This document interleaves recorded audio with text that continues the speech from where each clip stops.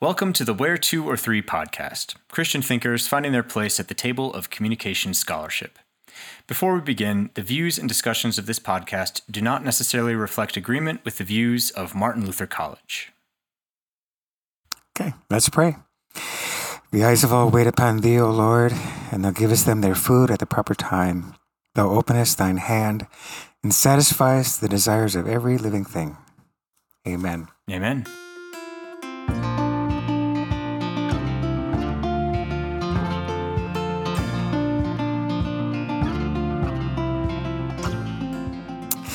So we just got a little bit of a shock.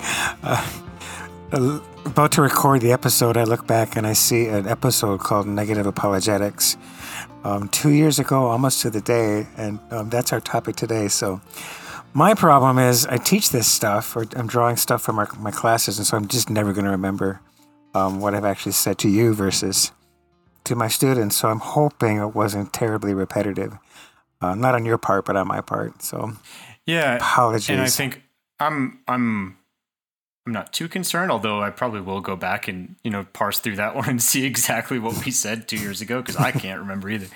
But we're going much more in detail, I think, this time around with a full series, probably 5 or 6 episodes here on the same topic. Right. I think we'll have a little bit more to expound upon, so I'm not too concerned about it. Yeah, and I know what we didn't do. The bulk of this episode is to talk about the actual skeptical challenges.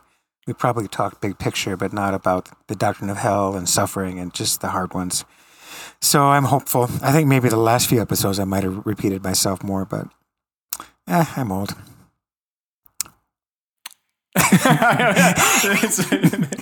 No comment. No, Mark, you're not that old. Yeah, I don't know. You got me. Okay. No, so you're not that old. You're. Oh yeah, right.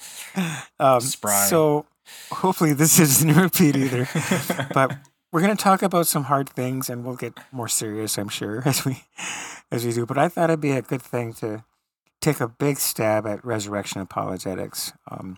Later on in another episode, we'll come back to it and get more into the weeds on it. But as a devotion, I'd like to read one of the most important New Testament texts for apologetics, and then we can have the discussion about some hard topics, kind of in the sunlight of a risen Savior. And so it's the thought that the fact of Jesus risen from the dead towers over these sorts of questions, because the fact is just better than arguments about what these other things mean. In other words, if Jesus is alive, then we just have implications to that. We'll just have to deal with what to make of suffering and those kinds of things. And so I just realized that in my class, we spend a whole day on these two core issues. The New Testament is reliable beyond words, and that the resurrection is a fact. And then we get to the harder topics. And so I thought the same order might make sense here. That kind of makes sense? Yeah. No, I think it's good to keep, especially when we're about to dive into some of these more challenging, more skeptical issues, to preface that with a good reminder like this, something that trumps all of those other things. Yeah, because Jesus is alive, and so it's also a reminder that when we get to those hard questions, to keep Jesus on the stage, keep him in the spotlight, no matter what we're talking about.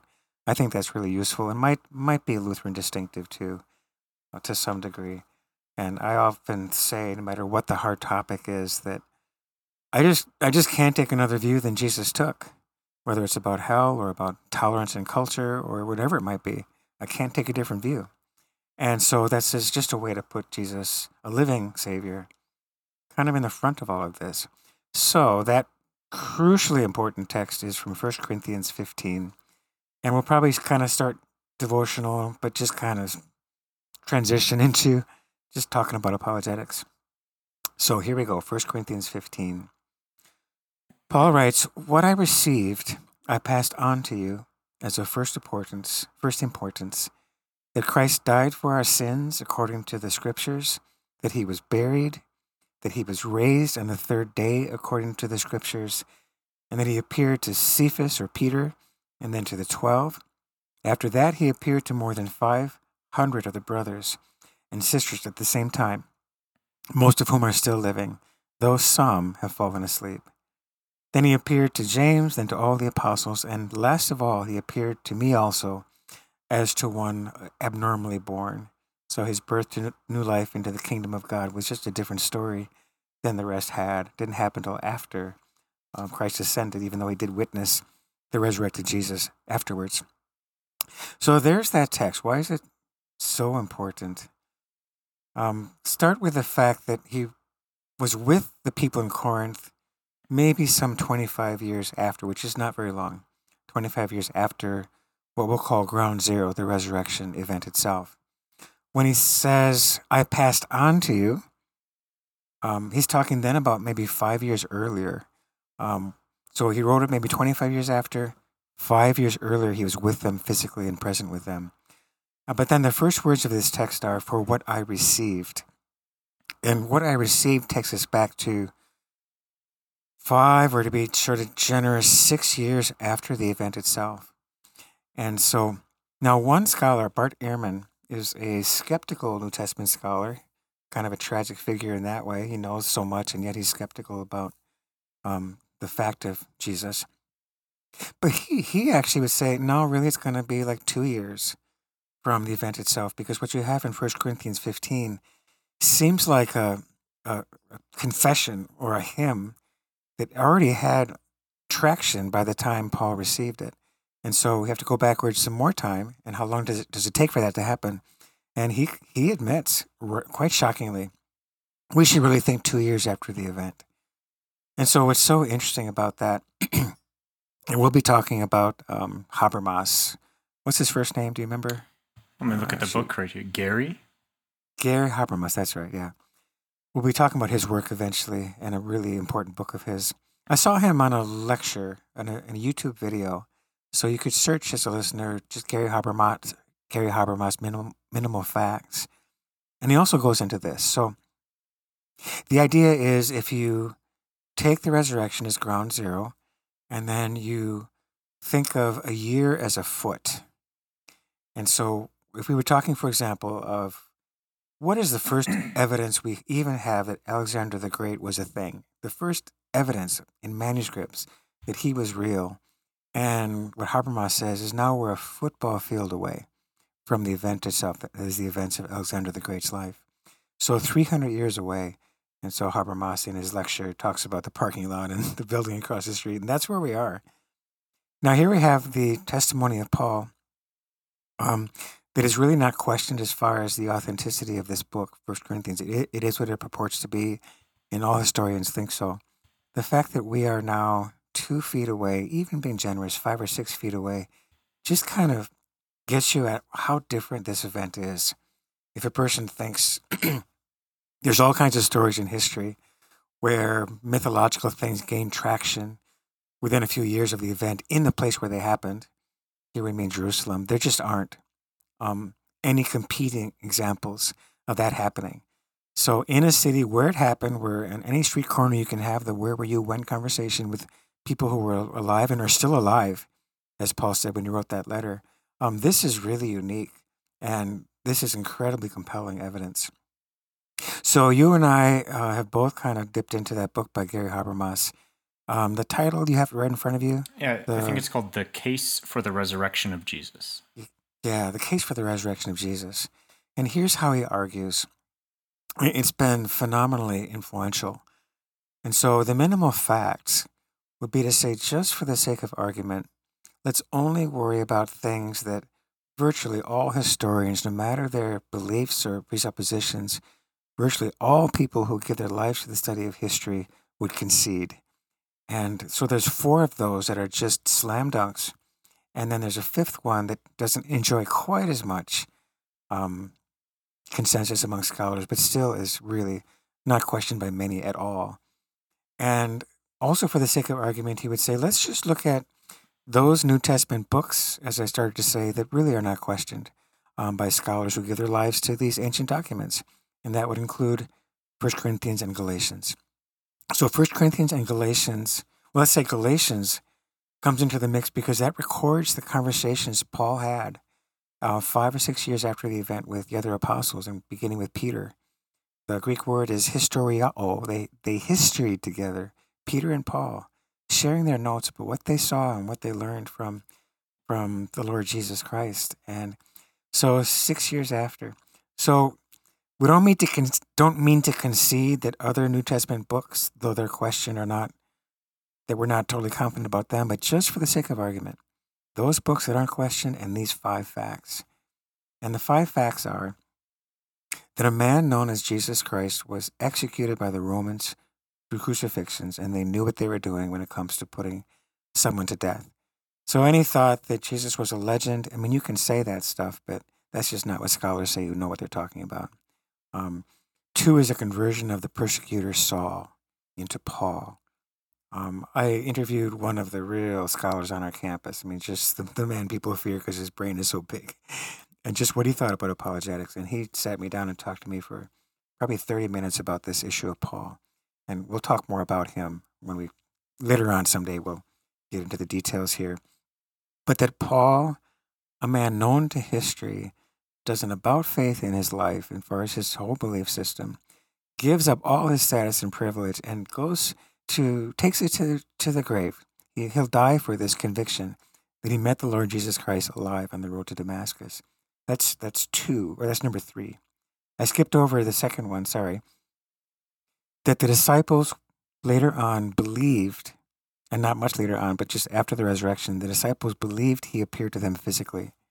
So the key word as we're framing this is believed, because a scholar who doesn't believe in the resurrection would just yet still concede that the disciples clearly believed that they met a physically risen Savior.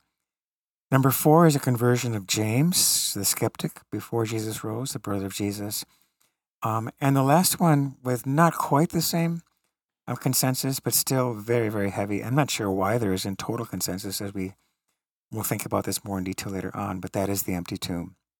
That the tomb really was empty on Easter Sunday morning. And that gets into who was motivated to steal the body. There isn't a group that was motivated to steal the body. We'll have the testimony of unbelievers that his body was stolen because they fell asleep. And so how do you know that happened if you fell asleep? And so it's a tacit testimony that the tomb really was empty and that it was something that needed to be papered over by the enemies of Jesus. And so there's way more to say about these things. We have a list of like 25 bullets to really think about. But those 5 facts, Jesus Christ was executed by the Romans, crucifixion. The disciples would believe that they met him resurrected physically, the conversion of Saul, the conversion of James, and that the tomb was empty. And so any myth you might come up with, try to evade what all the signs are pointing to, ideas that have nothing pointing to them, like the swoon theory, he passed out, or the theory about mass hallucination or whatever. If those ideas can fit with one of the minimal facts, they will fly up against another. And so, I don't know, the groundbreaking influence is that, there are liberal seminaries out there, including liberal Lutheran seminaries, where people for years have said, well, some kind of, quasi-metaphysical event that happened as opposed to physical resurrection. Well, the apostles bent over backwards. That's not what they're claiming. They're claiming, Jesus said, touch my side, see my hands and feet. He ate fish in front of them and so on. And so in more and more seminaries, what I'm told is that, and what I read is that people with that point of view are saying to the effect, doggone it, looks like he did it. Doggone it, looks like he actually pulled it off. Or C.S. Lewis says, as a skeptic, saying, rum thing, whatever that means. But rum thing, it seems like he did it. And so I'll let you react a little bit to this wonderful material. I have kind of more things to think about. Yeah, I think, and it's been, I haven't prepped this because we decided to make this the introduction. So I haven't gone over this material. No, I threw this at you. Yeah, no, I didn't. No, and it's great. I think it's good to keep me on my toes. I think the empty tomb, and also the second minimal fact of the disciples believing that he appeared to them physically, being somewhat related, and even the first one, that was he actually crucified? Was he actually a real historical figure? Like all of these things, I think, are somewhat intertwined, but by themselves still are, distinguishing them and using them as like their own piece of evidence to use those as like, okay, if this is all we have, that's still pretty compelling. I think also one thing we did touch on in an earlier episode, I believe, was the F.F. Bruce book, where he goes ad nauseum about the disciples' testimony and just how important that was and what that actually means, and how to how do you reconcile that in light of all of these other arguments that are there. So I don't really have too much to say about it, but those, I think that's what it ties back to for me. Yeah. And if you try to say, well, this is all a conspiracy, it just strains the imagination. It just really does, because Paul's not the only one that gladly died for what he said he saw. And so I don't mean to get ahead of us. We'll come back to all this stuff. But the conspiracy idea, it's like mass hallucination is a pretty radical, thing to suppose would happen. Right. There's this Chuck Colson who was in the Nixon White House, and after the Watergate thing, he became a Christian because he said, we could not keep that conspiracy under wraps. It was just impossible. The thing unraveled, and it was a much smaller issue and much fewer men, but there's no way the apostles... That's interesting. That Isn't was it interesting? That's the... how to say it? Straw that broke the camel's back. Right. It is interesting. I couldn't keep Watergate under wraps. And that was nothing compared to this. And then, well, I'm a Christian this now. Was some big hoax. So, naturally. Yeah. Yeah, it's just cool. It's just really cool. Sometimes I think what trumps everything for me, if I ever had a sagging faith, it's been a long time since I wasn't just completely convinced of the resurrection, but I just kind of go to the apostles, and there's a place where Paul is talking about the risen Jesus and just blurts out, I'm not lying. I'm not lying. And Peter's saying, we did not follow cleverly invented stories when we tell you about his majesty. And John saying, what we've looked at, what our hands have touched. This we proclaim to and make our joy complete. And I just find it's just so self-authenticating. Either they're the worst men in history to say, you should gladly die for this, or they're just witnesses to this incredible thing. And you just can't tell me. That's the alternatives, really. Mm-hmm. That's what they are. Yeah. And you just can't tell me. But so I love Gary Habermas. The video, he's just a normal guy. Could work out more, maybe, But he has made a huge contribution. And maybe I'll bite my tongue, and as we transition to, okay, in that sunlight of a living Savior, we can take on these questions and not be afraid of them, but look at them honestly. But anything more you would want to throw into the next? Yeah, I'm not sure.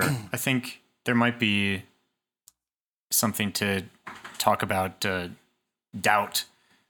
I think I can't remember if I saw a clip of it somewhere, but someone said he was on a stage debating a ton of atheists at an atheist convention or something, and he asked this crowd of people, like, how many of you have ever doubted that there wasn't a God? And not one of them raises their hands. And he says, and it's just a stark contrast to every Christian that you ever speak to, the thousands and thousands of people you come across. Everyone has doubts like this, and I'm not sure exactly. I don't have it's not a thesis, but it's intriguing to me to think about.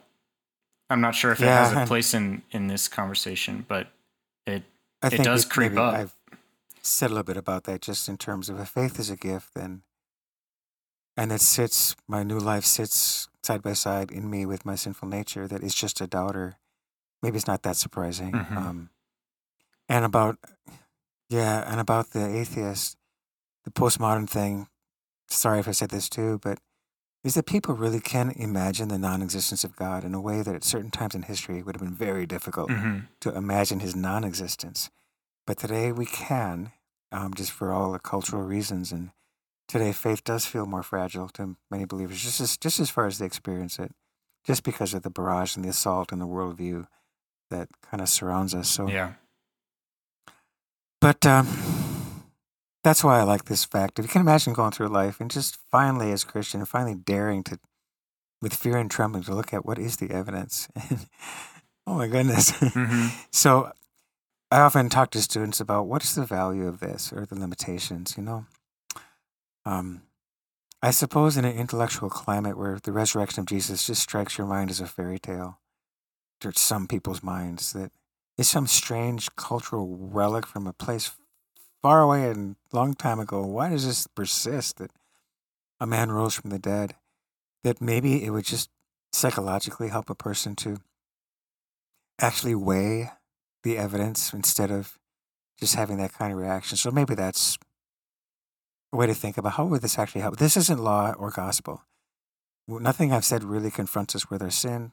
Nothing I've said really so far today really absolves us of that by the blood of Jesus. And so this isn't law and gospel.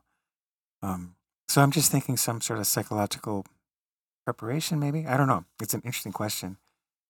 Because what I would say is, what's the least I can say about the historical evidence for the resurrection of Jesus from the dead?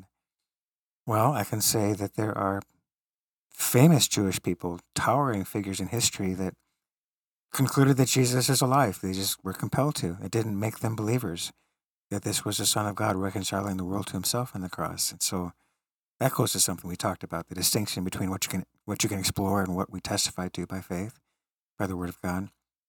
I can say the least I can say is to anybody is you believe in other historical events with way less evidence than this. You just do. Yeah. And so I would say, a thinking person ought to have an opinion about this. You've got an opinion about COVID and vaccine. Maybe you should have an opinion about this, because the third thing I'll say, then I'll stop, is that if I were to try to argue against the resurrection, I don't know what I would say. I honestly don't know what in the world I would try to say for a plausible alternative idea, because I know too much, you know too much. Yeah. Limitation might be that a person who doesn't believe it can just simply say whatever. I don't know what happened. But I know it's not a resurrection because that's impossible. And a person can probably just hang their head on that, because if a Mormon person brought me evidence for the Moroni civilization, I really wouldn't be interested. Mm-hmm.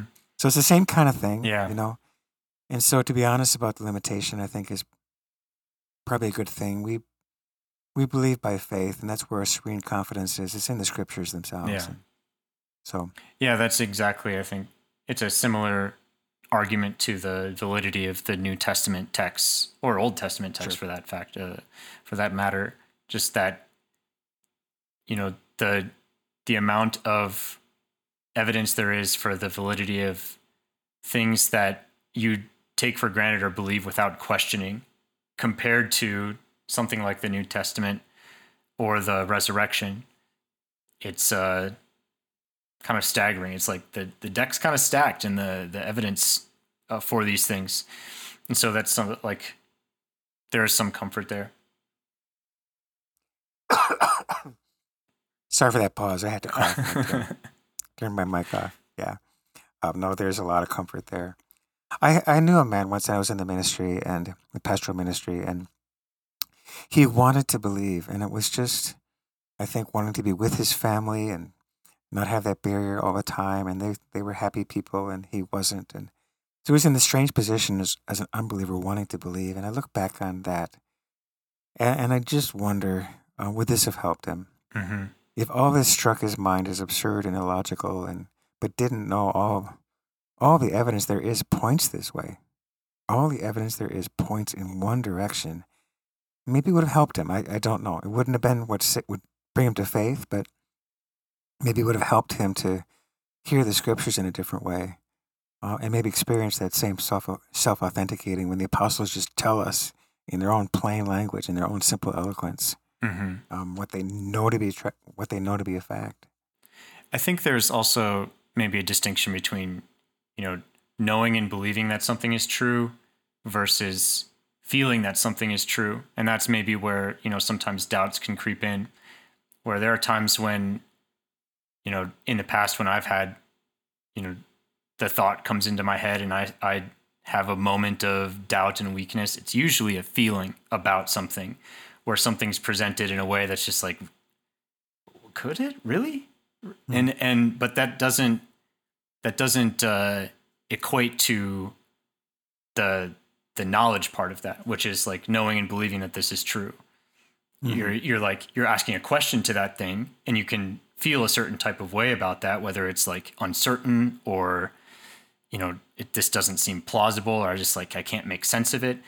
But then contrasting that with the just the belief itself, that I think maybe there's a distinction there that could be made, because I think there have been times, not too many recently, but in the past when I've had something, it's usually an argument will be made that leads me to feel like I'm questioning the thing versus actually completely rejecting it outright. And so it's you wrestle with that, the feeling of that.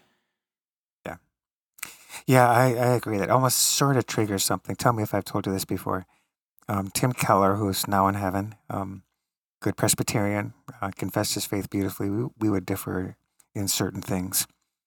Anyway, but a very powerful apologist and knew what he was doing. And if he had a student go off to college, university, and come back and say, Pastor Keller, I'm losing my faith in college. Have we talked about this? I don't recall, so okay. It'll be a great refresher if I have. What he says is, this is kind of crass, but what he says is, who are you sleeping with? In other words, that this isn't an intellectual thing that's happening to you. You're living in a way, potentially, that makes Jesus not very convenient anymore, and makes, at the same time, makes some of these hard questions start to fester more. Yeah. But it's really not about the evidence. It's not about the scriptures being unclear or not powerful. There's a whole other thing going on potentially. And so as we talk about the defeaters, I kind of keep that in my head, that these to some degree can be a smokescreen. And if I answer your defeater completely, you'll have another one. Yeah. And in your back pocket, we maybe said that too. Yeah, the peeling back the layers of, sometimes the argument is like, it's just meant to deflect away from the thing that's really there, that is the ultimate thing at the very core of why you can't see this as true, or what's going on beneath the surface. Right. Famous atheists become Christians saying about their atheism before, I didn't want him to be true. I didn't want it to be true. It wasn't convenient. It was, Christ makes demands on us to take up our cross and follow, and I just don't care for that, right? So it's not a problem of intellect, it's a problem of the will, I would say. But so we'll come back to this. We'll come back to some detail that lies behind the minimal facts. Just one, since I'm thinking about it and don't want to forget it. The more I think about the fact that the first witnesses to the empty tomb were women, the more I think that is incredible evidence. All these things under the category of you wouldn't make it up this way. Women who in that culture had their testimony didn't count. So why are they the primary testifiers? So there's a lot of little spotlights you can click on one at a time until the risen Christ appears on the stage. A lot of things that we've said, I think, more in the category of clues than just, proofs, like a silver bullet slam dunk proof, but clues. And everything there is pulls in one direction, like I said. And so, person ought to have an opinion about that. I'm excited to actually go through the material ahead of time and be able to speak more to it. But the idea of using, if you're going to, collect a deck of arguments that you can use or put on the table, and you're going to be selective about the ones that we can all agree on, I think that's just a great strategy to this is just a good way to think about it, so that you're not getting distracted by, red herrings or side roads that could lead somewhere else that don't really actually mean anything. So what we'll also come back to is a long, detailed list for the other core issue of the New Testament being phenomenally reliable. We'll come back to that too. There's so much there. Yeah, so much there. But good. Hopefully, again, that kind of sets a tone for why we can courageously and without fear take on some hard questions, because the fact of the resurrection just stands above all this. The towering figure of a living Jesus is our confidence. So I don't know. This is not scientific. I was a home missionary, though, and a church planter, and I have often 20 students in the class I'm referring to, and so for them, I've got a top 20 of these defeaters. Not scientific, but my own sense is that there are five that to me at least personally feel like the big ones. And I'll just mention them all and we can start wherever we feel like it. I think I know where I'd like to start, but a loving God could not send someone to hell. There is no such thing as truth. Actually, I'd probably rank above that. There's too much suffering in the world to believe in God. Just because we maybe said 80% of people, that's really what it's about. 4, science has discredited Christianity. And 5, the church is grossly bigoted and intolerant. And again, it's really an endless list, and finding 20 wasn't difficult. And so these are just the ones that you thought or have seen as most prevalent? Most prevalent / most difficult is what I would say.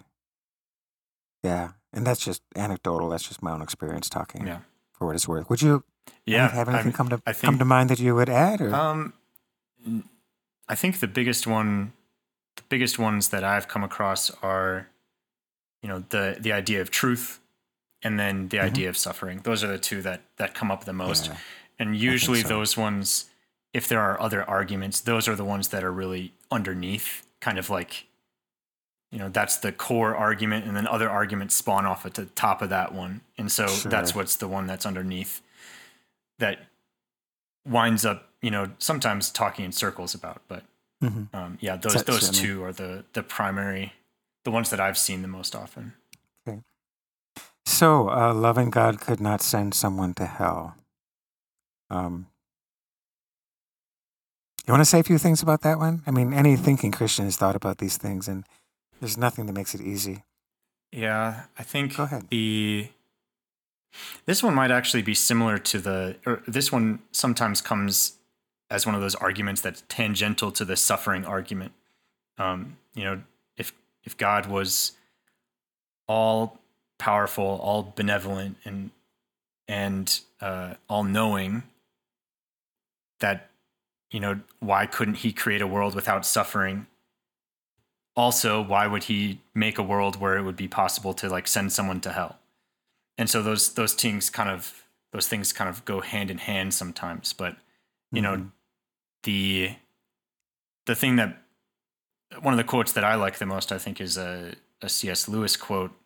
There are 2 types of people in the world: those who say to God, "Thy will be done," and those to whom God says, "Thy will be done." And so it's if the people that are in hell are there because they did not want to be with God, is that's kind of the counter to that argument. And then you can usually after that, there's okay, well, what about the scenario where someone, never had a chance to hear about your Savior and that type of thing. But I think that's a separate topic almost. It's kind of like a deflection that gets away from the point that, most people, they would just rather, they want a world, or they want to believe in a world. They desire a world that does not have a God, and that will be ultimately what comes true for them. Right. I agree that what's defining to hell is the absence of God's blessing. So God has to sustain any reality, but he's not present with blessings. Our theologians debate what is hell. What kind of fire is this? If it's in the dark also?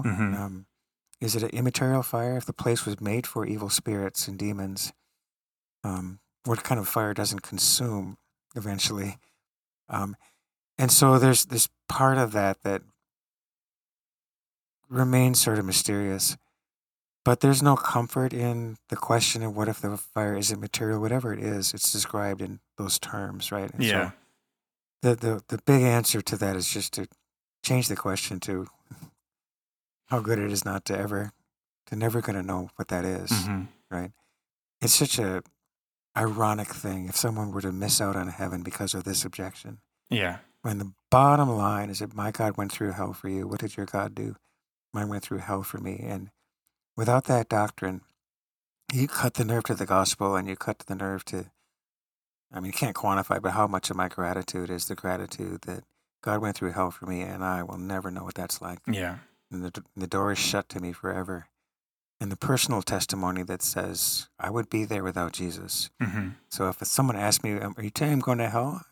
Are you saying I'm going to hell? It's not me better than you. It's what I'm willing to say about myself without Jesus. Mm-hmm. But on some level, it really is a matter of faith, too. Yeah. Maybe there's some days I kind of feel it more, that the deserving of hell, or I kind of feel more that a good God, as a corollary to goodness, has to care about badness and has to respond. And sometimes it may kind of more make sense because of that sense of justice. But the fact that it's eternal and never ending, at some point we just have to say it is a matter of faith. But what I said before, I was kind of thinking about this. I can't take a view of Jesus any different than what Jesus took, and you don't have to read scary Old Testament scriptures to get this doctrine, but it comes from the mouth of Jesus. Yeah. I think two things. One, spending time trying to describe this place that can very quickly just lead off track. Is it fire? Is it immaterial fire? It doesn't matter. I think it's at some point, it's just, I have been, sometimes there's like could have a thought about like some morbidly curious, like, I wonder what that would be like. And then to that, you would just, some place that even if you could potentially experience it would be so bad that you would never want to even touch. You would never want to go near that place. So they're an all-powerful God crying, praying over and over, weeping through the night. Please don't make me drink this cup. And how much less I am than that. How could I ever, So. No, I think the first 30 seconds in hell, because the despair would be so unspeakable. Mm-hmm. This never ends. But, C.S. Lewis says some things about hell that I think go too far in rationalizing, trying to make palatable or make sense of something that is a different matter than that. But when he says the thing you allude to, in his own memoirs, they're shot through with, I told God, leave me alone, leave me alone, leave me alone, leave me alone, leave me alone, right? And one day he could have said, okay, I leave you alone. And that really is the defining thing to hell. It's the being left alone. That is from God's gracious presence. Yeah, the absence. The absence, exactly right. Yeah, so sometimes I say not just God's holiness is a corollary of his goodness, but I like to kind of keep the spotlight on Jesus for this whole conversation. And I've written somewhere that Jesus, of course, is the Michael Jordan of ethics. And I'm sorry, it just that catches me off guard. So God is not more. I'm not more ethical than God. I'm not kinder or more compassionate, anything like that. And Jesus has a moral sense, being who he is, that just simply is superior by miles, heavens above the earth. And therefore, one thing I do is I disqualify myself. The sinner doesn't really have a right to speak on this question. I'm too much, I'm too much implicated by it. But so look at Jesus and look at his relationship with Judas. That just puts a human face on.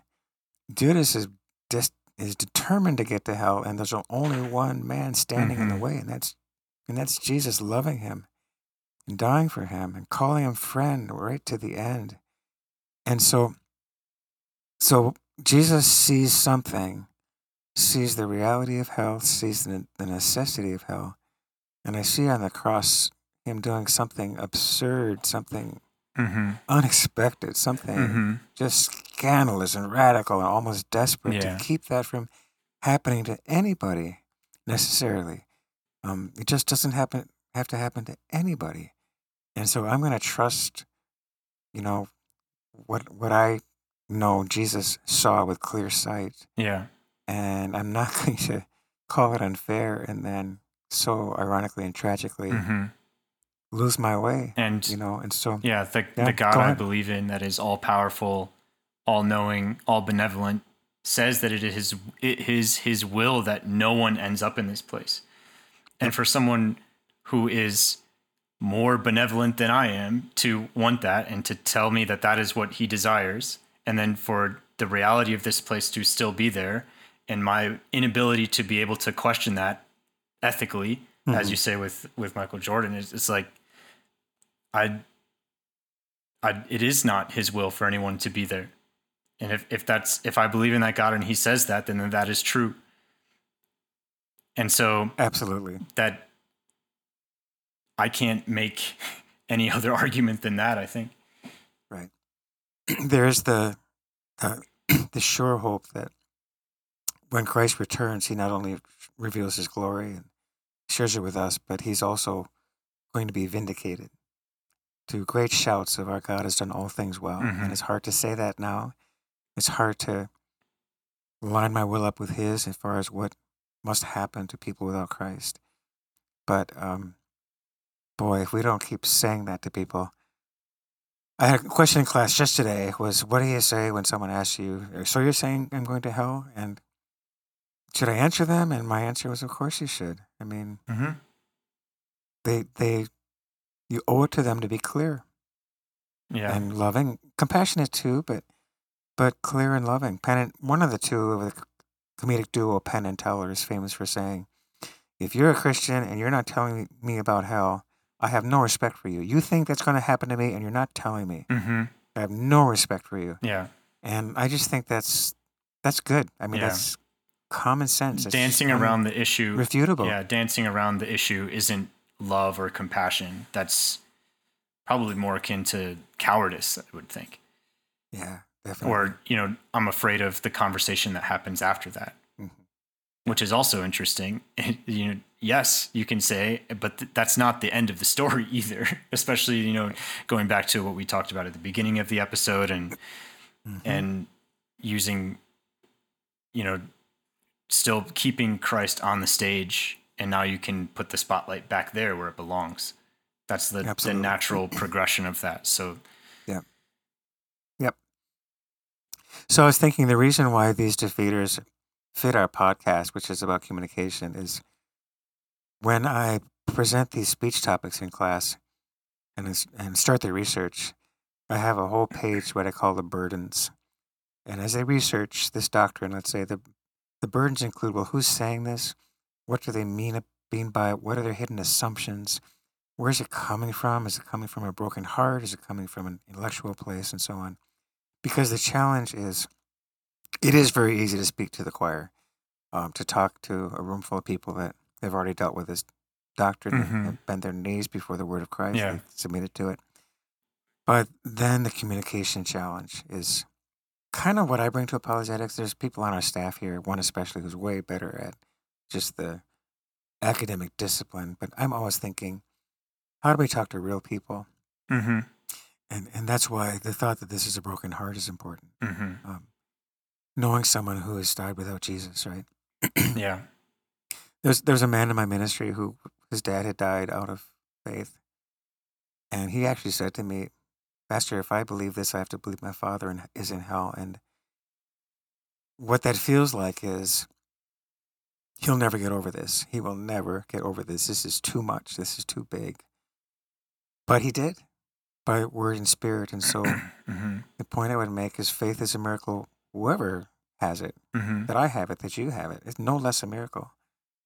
Because our own sinful flesh was a walking, talking defeater, really, So, but it is a communication question too. Yeah. Other defeaters, like people are basically good, just highlights how challenging that is to not talk past people and what they mean by their words and stuff. And so, but yeah, this is this is too important not to talk about. I suppose as a communication issue, I think about this little story.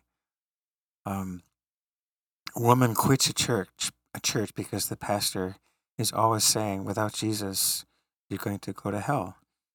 And she joins another church, and a friend says, but I know the pastor at your new church, and he says the same thing. People go to hell if they don't trust in the salvation God has wrought in Christ.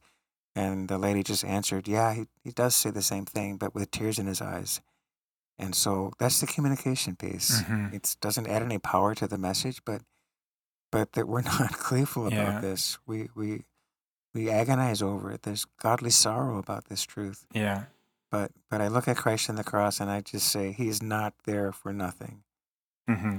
He's not there for nothing. Yeah, those are tough without ones. this doctrine, he kind of is. Yeah, I can't imagine being in that conversation with, someone who has to reconcile this understanding about his father or the other one.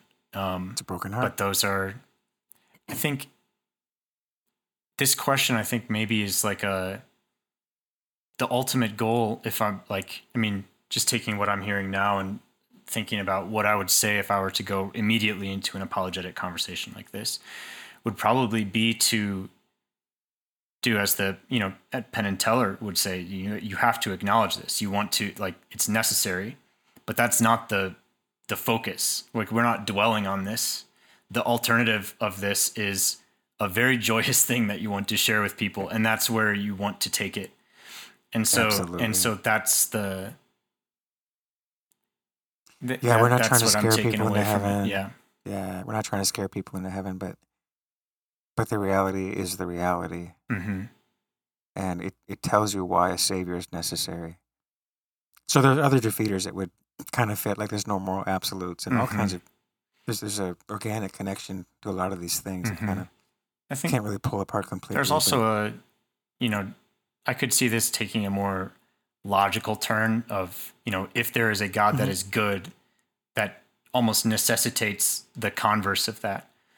You can't have, when you say that one thing is on the spectrum of this good, you can't have a qualifier without being able to then have a hierarchy of goodness or badness. And so there's like a logical explanation sort of that you could take for if there are good things, then naturally there has to be the existence of things that are worse than that.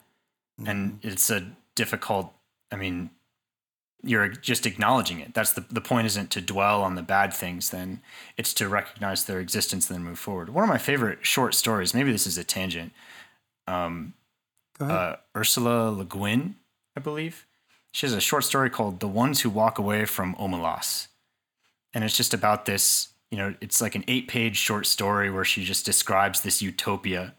And then at the very end, in the last page or two, she describes the reason that this utopia could exist is because there's one poor child being tortured in a dungeon or something, and everyone just ignores it, but they recognize that that's necessary for this place to be. So there's and it gets a little bit into the ethical dilemma of this, and then some people choose to walk away from this thing. But I think, logically speaking, understanding that having something that's good also requires that there are things that you can now rate on a scale, and therefore you are establishing that there's a logical good and bad now that are part of the equation. That's all there is. And then you can use that to move on towards things that are more important.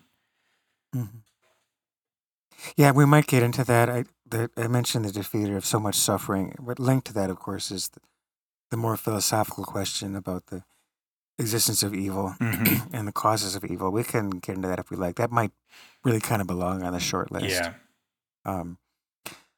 Last thing here, I think I kind of blew people away at a Bible study not long ago when I offered this scenario.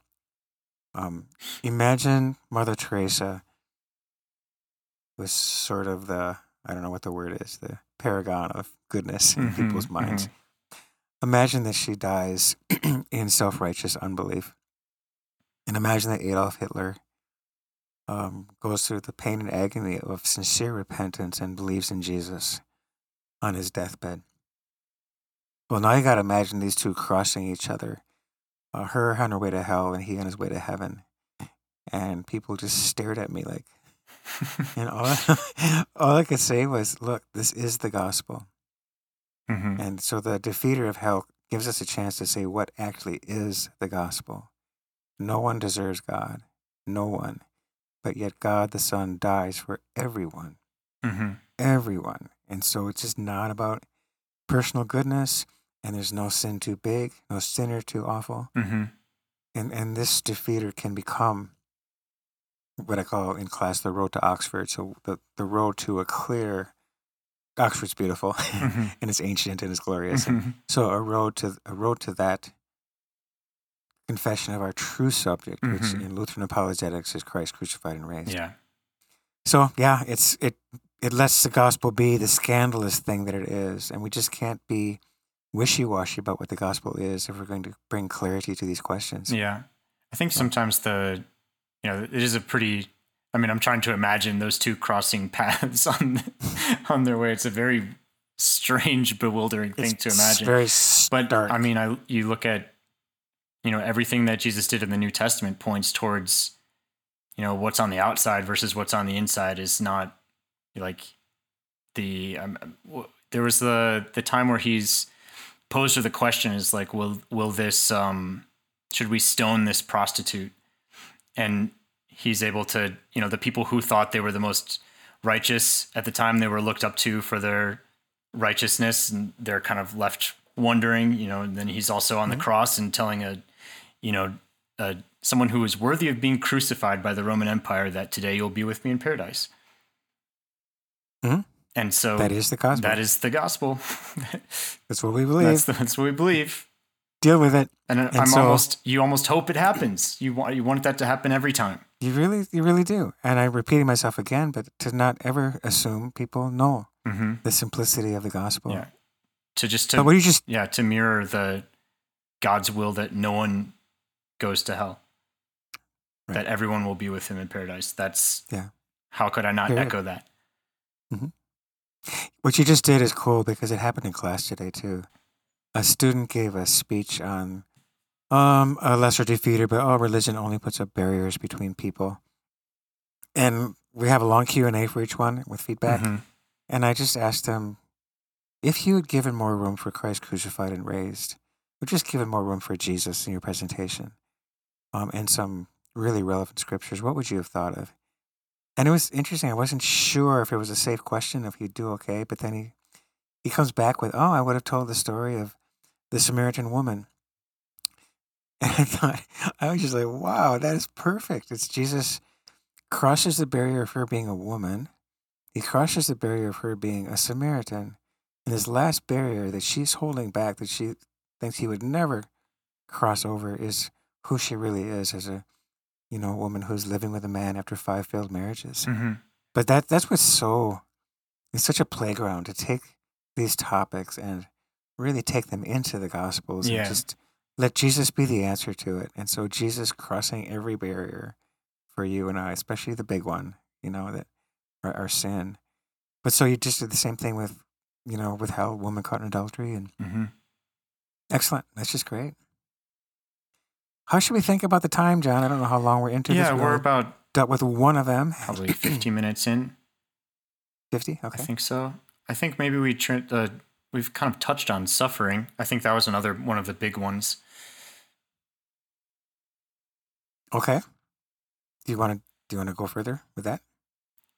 Yeah, I just need to think about where I would start off by that. The major defeater is there's so much suffering in the world. There's too much suffering in the world to believe in God.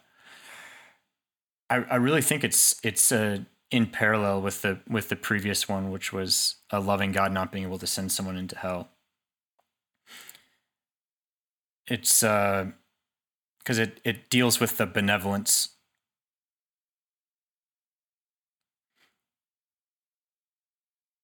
Yeah, are you pausing meaningfully, or are you? Yeah, not. I'm pausing, but not meaningfully. Okay. Yeah, you're right. Where to start? So what has come up before in recent podcasts is that to deny God because of suffering makes suffering how many times worse? Mm-hmm. Because now it's meaningless and now there's no hope. So I like to start with kind of a theology of suffering. We won't do it expansively now, but what we bring to this conversation is, what is the biblical view of this in kind of a sketch form? Like, where does it come from? Yeah. Okay, well, sin is the great no wonder that explains why life is so hard, because sin brought death and pain and suffering into the world. So we have an explanation for it, not one that helps us if we leave it at that level. We can say, what does God do uniquely through suffering? We talk about that all day. Everything I know about Jesus, every bit of compassion in me that reaches for the pain of other people has come through suffering. And there are things that seems like he can only do in under the shadow, Above all, I think the central answer is God on the cross. So God's suffering for us needs to be completely, constantly in view. Mm-hmm. God is not indifferent to our suffering, nor is it that he knows nothing about it, but he's suffered in a way for us, in our place, innocently, to show that, to reveal his massive heart to us. Never is God more hidden than in the gore of the cross, and never is God more revealed down to his very essence than that he's willing to do that for us. And so that's got to be really central to our answer. And the last piece I'd put in the theology of this would be, maybe there are others, but just how this all looks in the view of eternity, how it all looks looking back from that vantage point, where the pain now is part of the joy then. Mm-hmm. And so just to not sort of leave out of the mix or leave a chance that the person we're talking to knows any of this material. Mm-hmm. Because who knows which piece is the piece, supported by Scripture, that would just be so foreign and so unknown and so unconsidered before this. And so, C.S. Lewis has a book on the problem of pain, and one interesting thing is when people use the phrase "all that pain," how can there be a God with all that pain? And Lewis explains that really isn't logical, because there's no one suffering all that pain. In other words, it doesn't accumulate in one person. It's bad enough that a child suffers and we have to deal with that honestly. I know that's bad enough, but there's no one suffering all of it. Mm-hmm. Except there's one who did. Mm-hmm. So Isaiah 53, surely he carried all our sorrows and all our diseases, and there's one in whom all this pain accumulated, mm-hmm. and who went through a real hell. By any way you define hell, he's in hell on the cross, out of love for us. And so God is not indifferent, far from it. For sure. Whether we can explain every particular case of suffering, no, I'm going to go to my grave with things that I don't understand. They just don't make sense to me. I don't have a theory on why God would allow that particular thing. Yeah. But I've come to a place of not really having a high expectation about understanding everything. Mm-hmm. I have what I need in Christ on the cross. I think two things. The first is that now that I've collected my thoughts a little bit more on this one, is usually when this comes up in conversation for me, there's usually a singular event or a singular type of event that has happened to the person I'm talking to, or they're witnessing that happening to others, and it's just a really difficult thing to reconcile, and that's what kind of spawns the conversation, or that's where their thoughts are. It's just like, it's really difficult to look and see that, genocide's happening, or it's really difficult to look and see that, someone would get taken advantage of in such a way, or that, this particular injustice is going on all the time, or for that to happen to you. And so that's kind of where it starts, and that's what leads it forward. And so that's usually where I'm engaging that is dealing with that inability, or, it is a really difficult thing to reconcile, as you said. The next would be that I think many people do understand the value of going through trials and tribulations. Suffering, it does have meaning, especially like you can make parallels to, here's one, cross country. We can go back to back to our roots. You go through training. You purposefully put yourself through something akin to suffering, and that yields benefits. You get stronger through that, and then you can take that and apply that to like many cases of suffering, where this galvanizes you physically, emotionally, spiritually. Suffering does have purpose. And especially when you look at the ultimate suffering that happened on the cross and the ultimate purpose that served, it's like these are all just shades, slivers of that reflection that are there. Mm-hmm. Yeah, you just made me think of a fascinating book by Philip Yancey. He co-wrote with a surgeon but it's called Where's God When It Hurts? And the book starts out with the doctor's notes on leprosy, on Hansen's disease, the version of leprosy that is you can't feel pain. Mm-hmm. And it's a painless hell that people with that disease live in because they stick their hand in the fire to grab the potato and they just, burn themselves and get infected. And they lose their eyes because their pain sensors aren't responding to things that are irritating them. And they turn a key too hard in a lock and break their fingers. And it's a painless hell. And so he starts by saying that the pain network in our bodies is flat out amazing, Mm-hmm. flat out stunning in its design. And we'll start there with some gratitude for pain and all its effects that we need so much spiritually too. But then, of course, the book does acknowledge that pain does seem to be, I don't know, a river running over its banks, I guess, in terms of its purposes. Pain beyond all Yeah. understanding is also very real. But it's an interesting way to start, and he's very good at telling the stories like, where is God? Where is God when it hurts? And that God is on the cross hurting. Not anymore, of course, but he did in a way that is just central to the answer, I would say. I was also thinking of, he's got another book called Disappointment with God. The subtitle is like 3 questions no one asks out loud or something. Is God fair? Is he silent? Is he far away? Mm-hmm. Something Something like that. But the bulk of the book is a treatment of Job, just a really fresh treatment of Job, who just lost everything, and the main thing I take away from reading this book years ago was he points out that Job never finds out about chapter 1.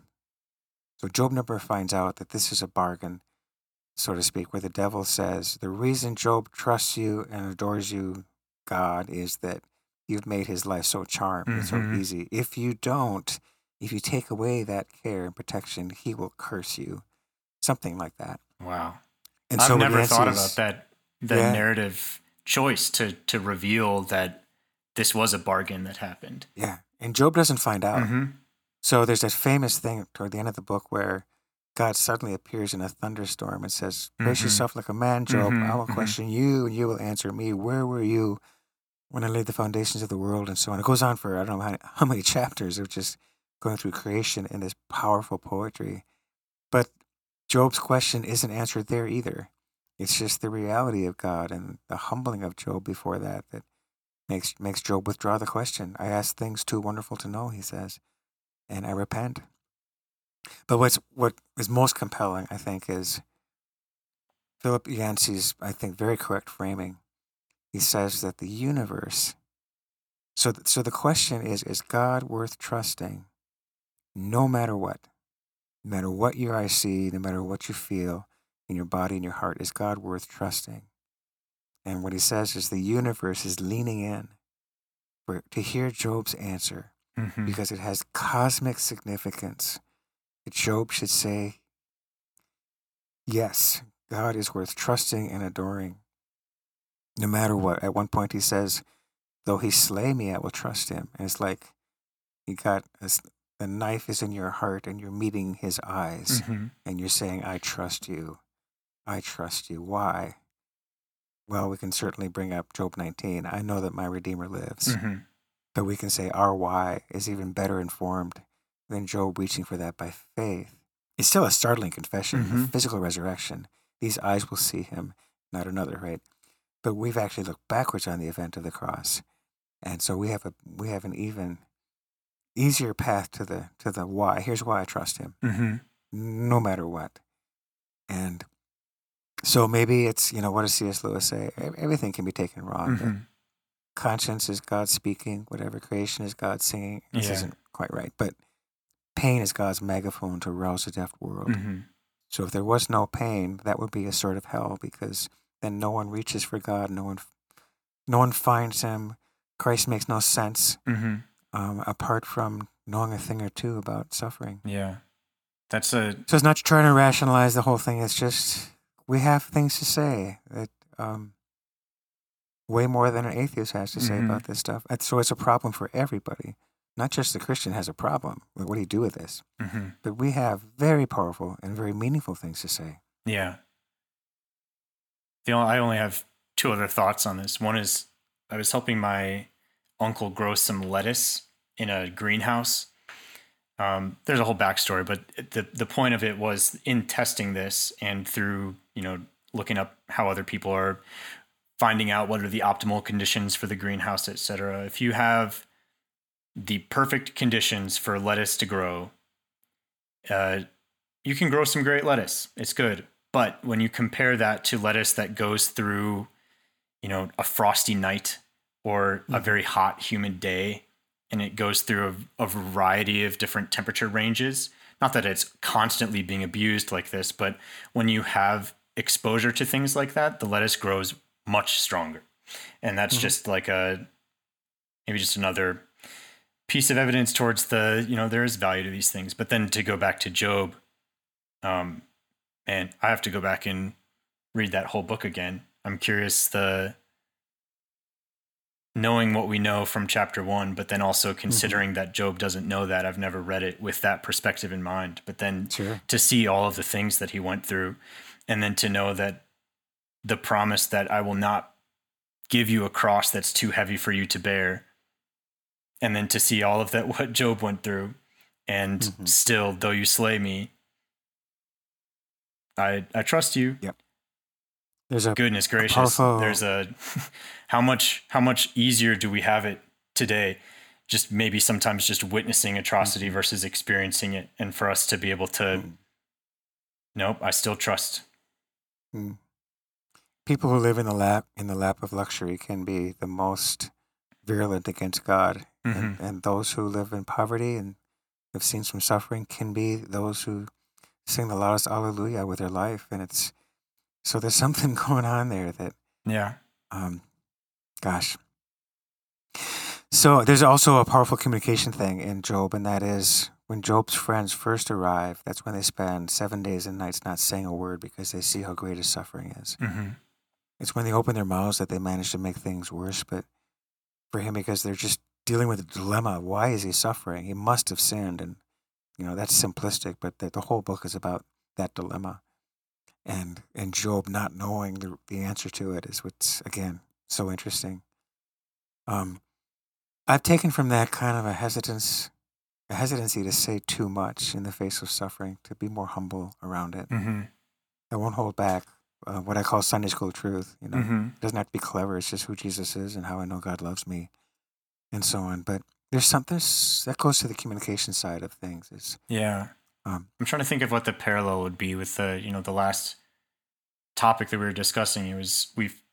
My takeaway was that you can find a way to not make that the focus anymore. You can acknowledge that, and then you have something greater to show. Here, I think it's a little harder to do because it's less of a logical argument.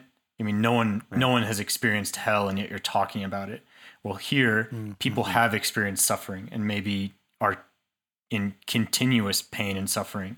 And so how do you can't, deflecting away from that becomes rather, could be rude even. And so how do you, that'd be my question, is like, how do you, after acknowledging that, how do you take that as a conversation? A Christian met a Jew who had survived the Holocaust with all that entails of just being in a front row seat for raw, outrageous suffering. And the Jewish man pours out his story to the Christian man. And the Christian man's answer was to weep and to reach across the space and hug him. And I think there's something to that, because just throw a bunch of logical words at things just falsifies the situation. Absolutely. And what really is being asked at the bottom of a soul. You do what Job's friends do when you open your mouth. Let me explain this to you. No. That's a far more appropriate response. So, I suppose I don't say a lot about the problem of evil for the same reason, because if 80% of people are not asking something philosophically, then what I would say simply is that it's valid to say, I think, that Adam and Eve had free will, And therefore you can talk about if that love on their part is not possible if it's not possible to disobey. Mm-hmm. And so that's valid. It doesn't really help since then when people became lost in their sin and just no longer possessed free will and spiritual things. We don't choose to believe in Jesus. But on that first level, I think it's true. I think that's one thing that's true. What I would say about how can this happen would be, I kind of can more easily say what the answer isn't. Any answer that limits his power is not true. Mm-hmm. And any answer that limits his love is not true. You may still have a dilemma as you sort through all of that. Not that the Bible doesn't explain it in its own terms, but Yeah. but again, what I find is I leave that to more philosophically minded people, and there are those that maybe need to have it approached that way for Mm-hmm. them. I would. That we Yeah. said I last think. time, it's not logical to deny God based on evil. We said that last time. That's Mm-hmm. just it was an example of negative apologetics where you can just say, no, this doesn't make sense philosophically Yeah. because you're assuming God exists as you Yeah. advance that argument. You take that train of thought 2 or 3 more cars down the train, and there's the caboose. It just doesn't. Yeah. There's nothing else. Yeah. And so being tentative and remembering our disclaimer, I don't Yeah. know what I think about this one, but one scholar advanced this idea not that long ago that just says, okay, we've explained the necessity of free will, even though it carried the possibility of disaster. Mm-hmm. If love was real, then the disaster had to be possible, and that God was willing to play by the rules and not just hit a reset button, but let the implications be. And what I would add there, of course, I like to be Christ focused here, is that no one would suffer more than God over the implications of that. Letting the choice be the choice and letting the follow be the follow. No one suffers more than him. But what I heard someone say was, once God treats it that way and does that in the garden with Adam and Eve, then he can already see the whole world of history laid out before him. And it's fallen people, but we're in that world. You and I are in that world. Mm-hmm. And so he saw us as sinners who was dying, and he was not willing to lose us. Mm-hmm. So the starting over and trying the experiment again, he already loved the fallen world Mm-hmm. and already had a plan in all eternity. It's just interesting to think of it that way. Yeah. That, this idea of how would you design a perfect world if you're God? Like what's possible, what's not possible, Mm-hmm. for there to be real love and so on and so on. I just think that's where we cross the line into get out of God's chair. You are not him. You are not him. You very quickly run into your own limitations.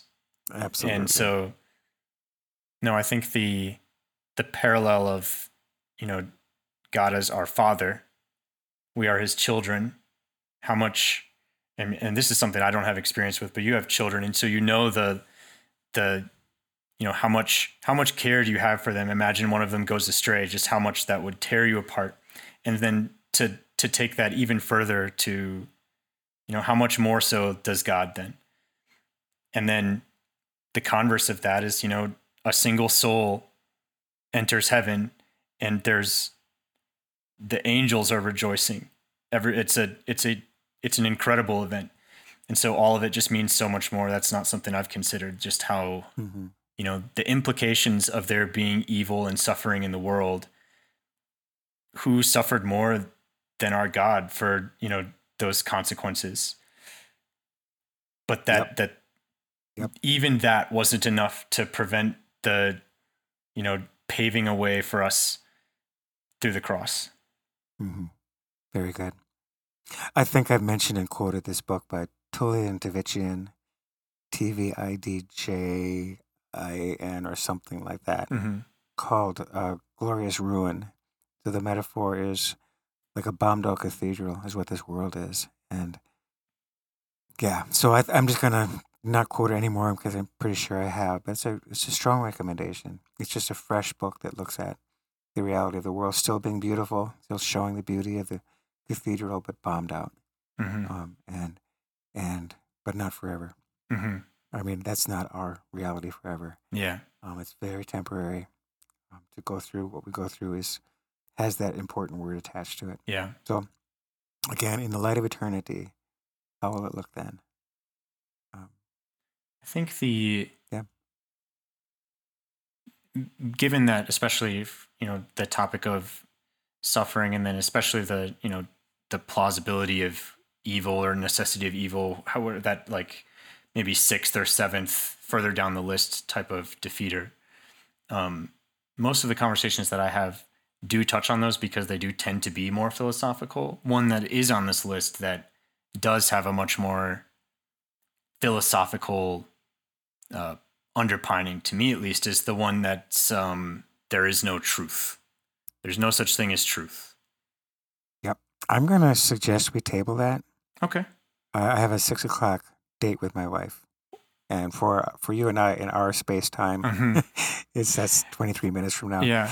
So I think we got 3 more that we put as top shelf. Can I pause for a moment then and say, what does your tomorrow look like? I know we had said maybe both of these days, and we had selected Wednesday. But if you're not free, we can just pick this right up where we left off, and I can cut them together, or we can maybe do a second episode.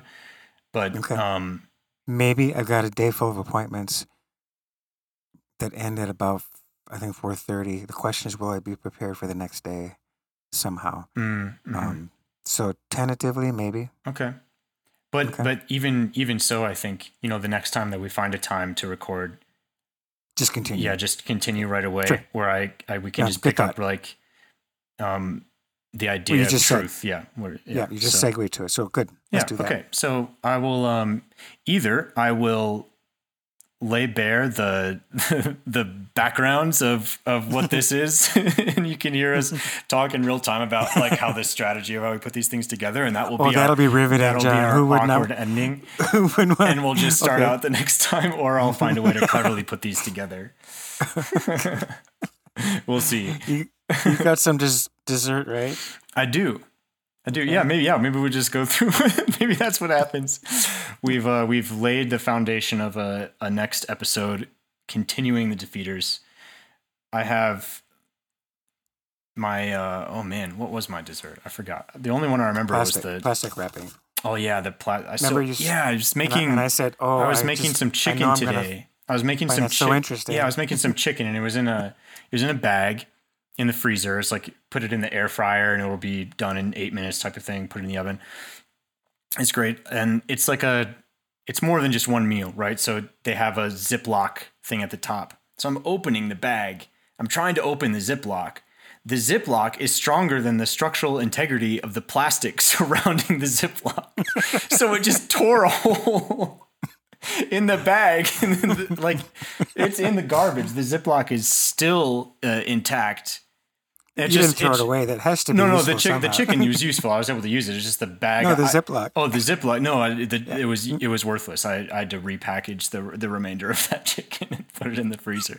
But it's just baffling to me sometimes that like the thing that's meant to be reusable, or the thing that's meant to be like, you open a cereal box, it's like the glue has more structural integrity than the cardboard that you're doing. Right. The most sturdy thing about it. So I'm just ranting about packaging, and don't even get me started on clamshell packaging, where it demands a blood sacrifice before you can get the scissors that I bought. It's so funny. It's like a pliers, scissors, sort of a industrial strength sort of cutting tool. And I could have used that to get open the packaging, but it was stuck in the clamshell. So I ended up getting a big old clamshell paper cut. Oh, gosh. Oh, man. I mean, that's my dessert. Yeah. That's being 61. A measure of my aging is packaging. Are they trying to frustrate me? Are they trying to make sure I don't use their product? Because it sure feels like it. I have looked at 2 products side by side on the shelf. One of them was in clamshell casing, and another was just, had, I don't know, some tag or something on it. I went with the slightly more expensive one because I wasn't going to have to endure unpackaging it. Oh, I got a flash drive recently. It's like, oh my goodness. I might have actually given up on ever getting to it. Oh, that's the worst too, when the thing that's inside it is fragile. So you have to be very careful about opening it. It's like, what are you trying to do? Make me buy 2 of them? Guess which one doesn't break when I try to open it? Oh, man. Yeah, it's like the jaws of life, trying to say. I just wanted dinner, I know. Is that too much to ask? Medicines that way too. Certain medicines, I could be dying here, right? You know this, right? I could really need these pills. It's almost that. It seems like one of those fun challenges where you get like some engineers on Reddit or something and like design the worst possible packaging for this product and just see what impenetrable packaging. Yeah. Oh, that's very funny. And it's always plastic see-through just to torture you. So you can see it there, the whole time. Right behind the veil of. Yeah. Oh, that's good. I was expecting something like fonts, like you're interested in fonts. It was going to be like I don't expect this to be interesting, but I'm sure it will. For the sake of your dinner tonight, I think we'll leave that one again for later. Okay. But don't get me on my soapbox on fonts. We did that last time. Yeah, we did. Okay. But you got more? Oh, I could open up to any page in that book and just immediately the history behind the kerning of a certain, it's all.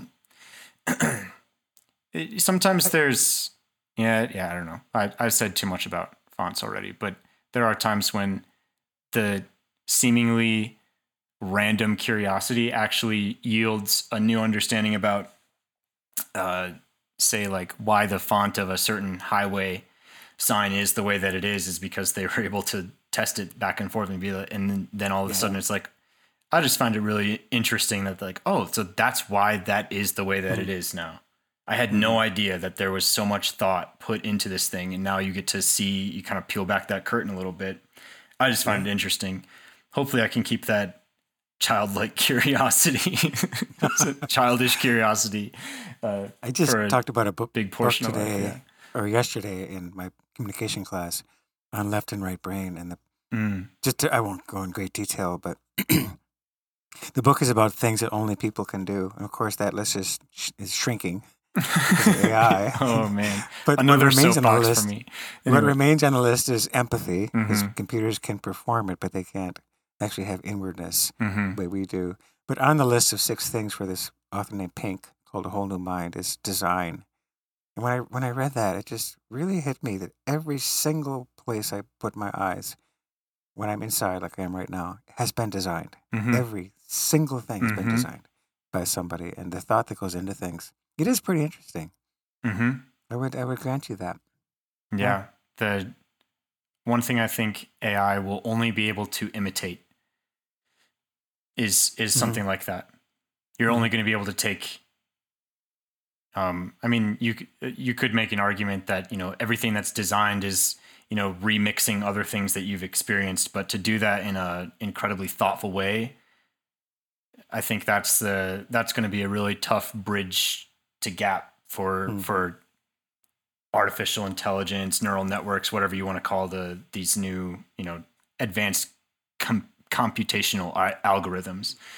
Right. But I don't confess to know what the upper limits are of that. Excuse me. The other items were humor and play, and I'm not going to think of all of them, but humor is that might actually be an interesting episode for us to talk about. Narrative was another one. Telling stories. And so again, what is AI kind of pushing off that list? I don't know, but is there something a story about yourself? What have you experienced, computer? Oh, I've tried with questions like that. I've definitely tried to cut through. Yeah. What is remains so artificial. My dessert maybe has some frustration to it too, but it's also more being shameless. Shameless promotion on my most recent book. Ooh. Our Worth to Him, Devotions for Christian Worship. I'll say this because it's not doing that well, and I think it's some of the most mature writing I've ever done. So prepare to answer. I write without having ever studied apologetics, and it's sold like 40,000 copies, which is crazy. And this isn't doing as well. I kind of maybe got lost in our church body's hymnal project where 17 different Mm-hmm. things were published in that mix. But other things are frustrating. My favorite sentence I think I ever wrote was a dedication to my mother, to Elaine Paustian, who took me to church. And there's just so much Mm-hmm. inside of those words. And it's buried on the page where you have, copyright stuff. And Yeah. no one sees it there. But anyway, it's a book about Lutheran worship. And I frame it as being an ethnographer entering a cultural space. So, as you know, ethnographers enter a strange culture and unpack everything, the meaning of everything that they see, and try to capture it in words, Mm-hmm. ethnographer. And so that's what I've done. It was a labor of love for about 3 years. I got 6 units, and they are on the theology of worship, 10 devotions, the Christian church year, walking through it, the common service, walking through that Mm-hmm. in every part. People you meet there, people who serve, musicians, volunteers, Mm-hmm. technicians, and so on. The arts, 10 devotions on the arts, and then 10 devotions on departures, like where do we get worship variety in the mix of all of this, and Mm-hmm. weddings and funerals and baptisms and Very other interesting. cultures, and so.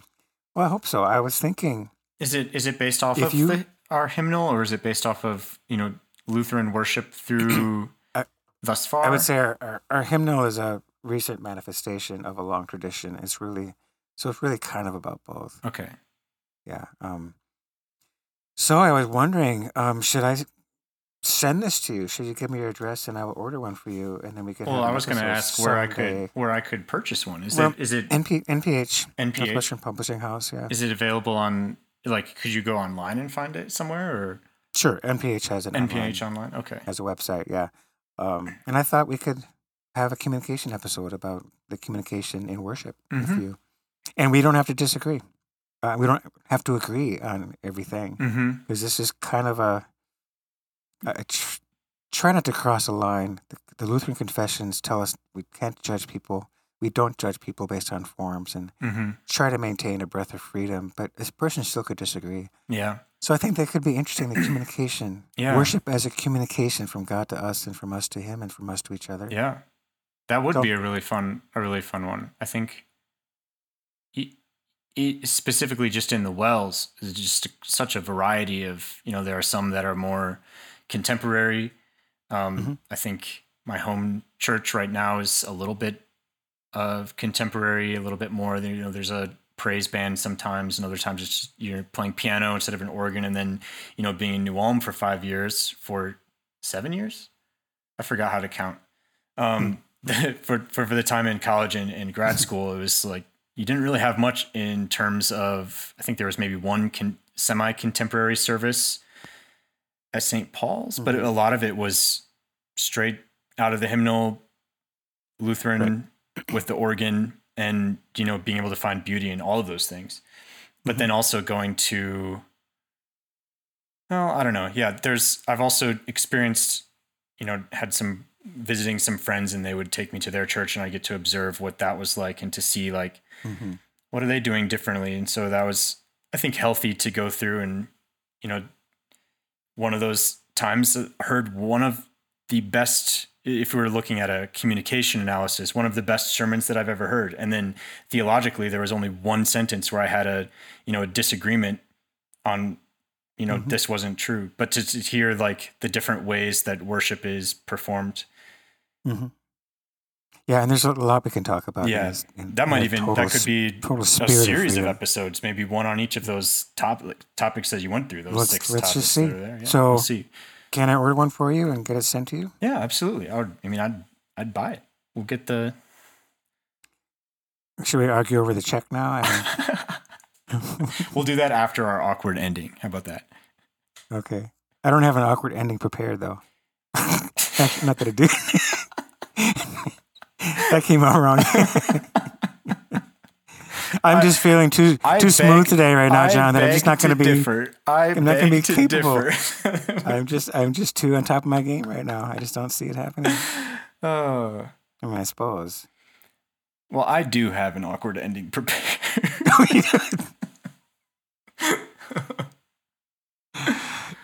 Oh, great.